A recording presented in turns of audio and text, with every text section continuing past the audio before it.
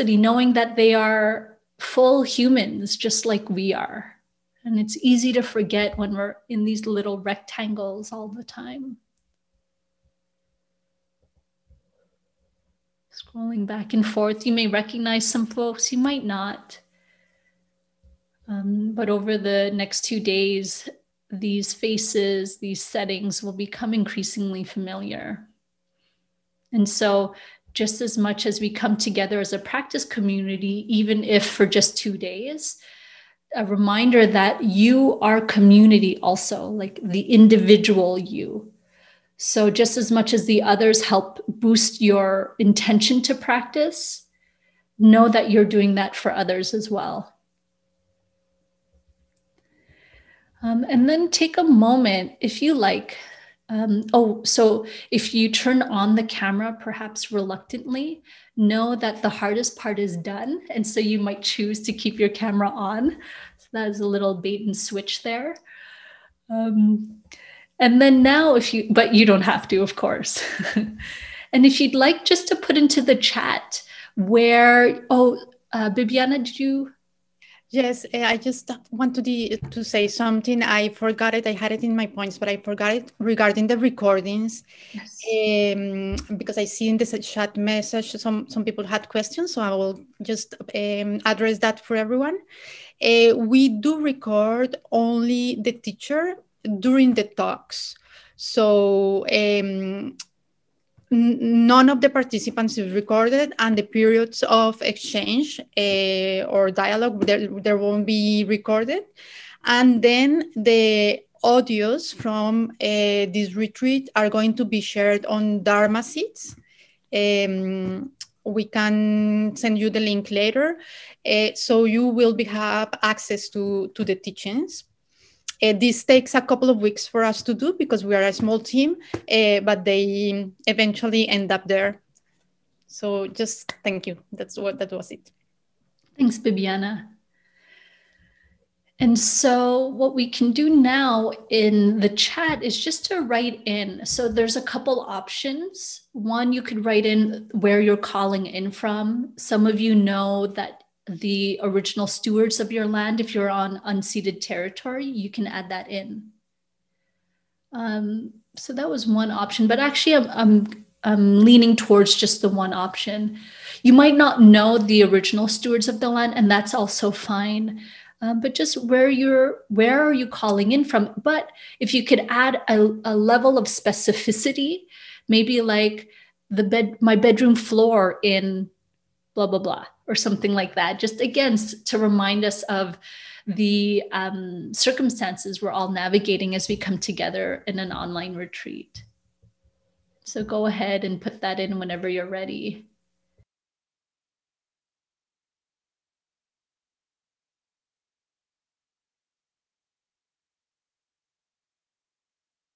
Of millions of people for centuries that we are able to practice together.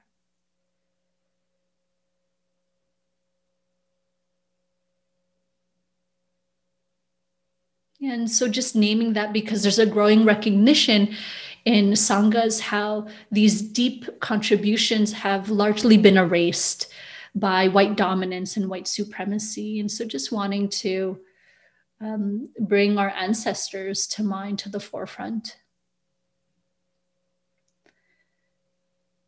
And so maybe it's with them in mind. And I certainly like to bring these practitioners that have come before to mind to practice and just be like, see, I'm doing my best, much like you did, or, so I really bring them into my practice space and to retreats. So maybe you would love to do that, or you would like to do that too, as a way to honor and respect the lineage.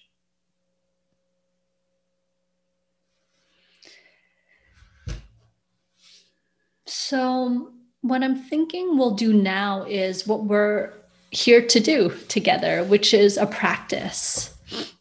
Some of you might have seen on the schedule that what is listed is simply, let me just double check as well, stationary and movement. But in brackets, it's walk, or for stationary, it's sitting, reclined, or standing.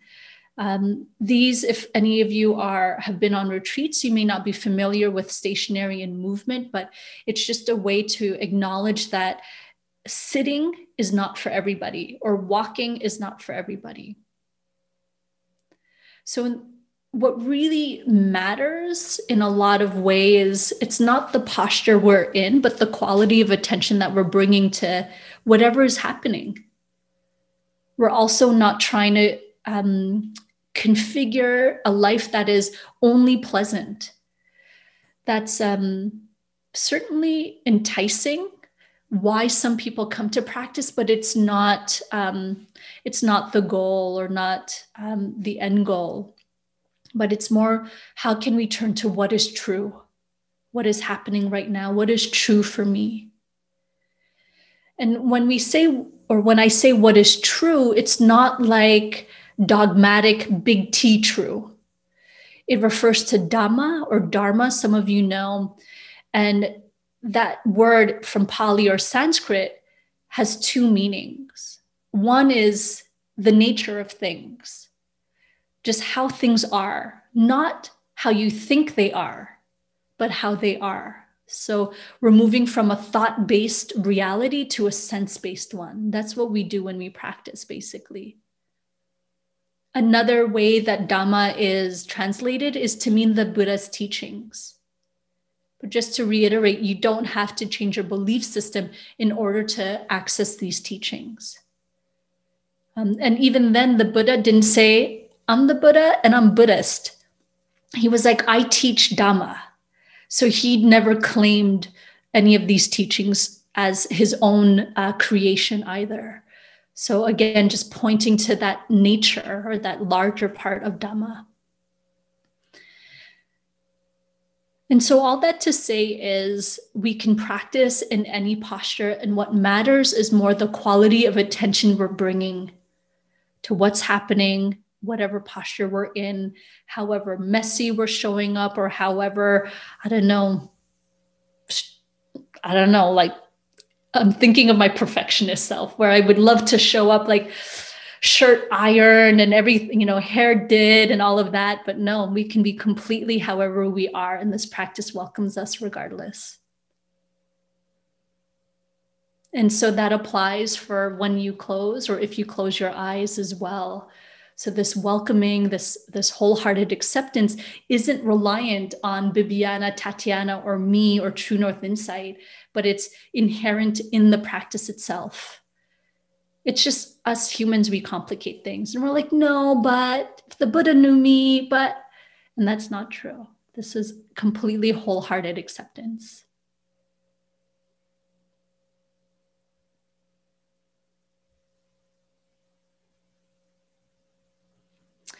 So we did a lot of talking, which is often the case when we open up retreats and things like that. So I think instead of talking about it more, I'd love to just guide you all into a practice.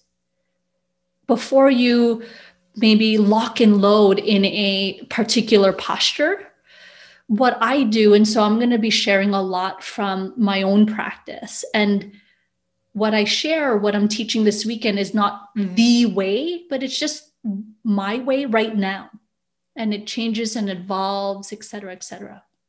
And so these days, some of you know this, I place my hands to my body, and then I just turn inward. And because we're on retreat, you might drop in the question that says, what would serve my mindfulness right now? And then in terms of, say, posture. And so just kind of give yourself a moment to listen in, and then choose that posture. Because sometimes seated, or our habitual posture, and I'm using air quotes, is not always appropriate because it might not be welcoming for our body, or we're in pain or something. And so just take a moment to tune in. What would serve my mindfulness? And then settle into that posture, and I'll start guiding in just a minute or two to give you that time. And if anybody wants to go get that fluffy blanket or something like that I've mentioned, go ahead and do that too.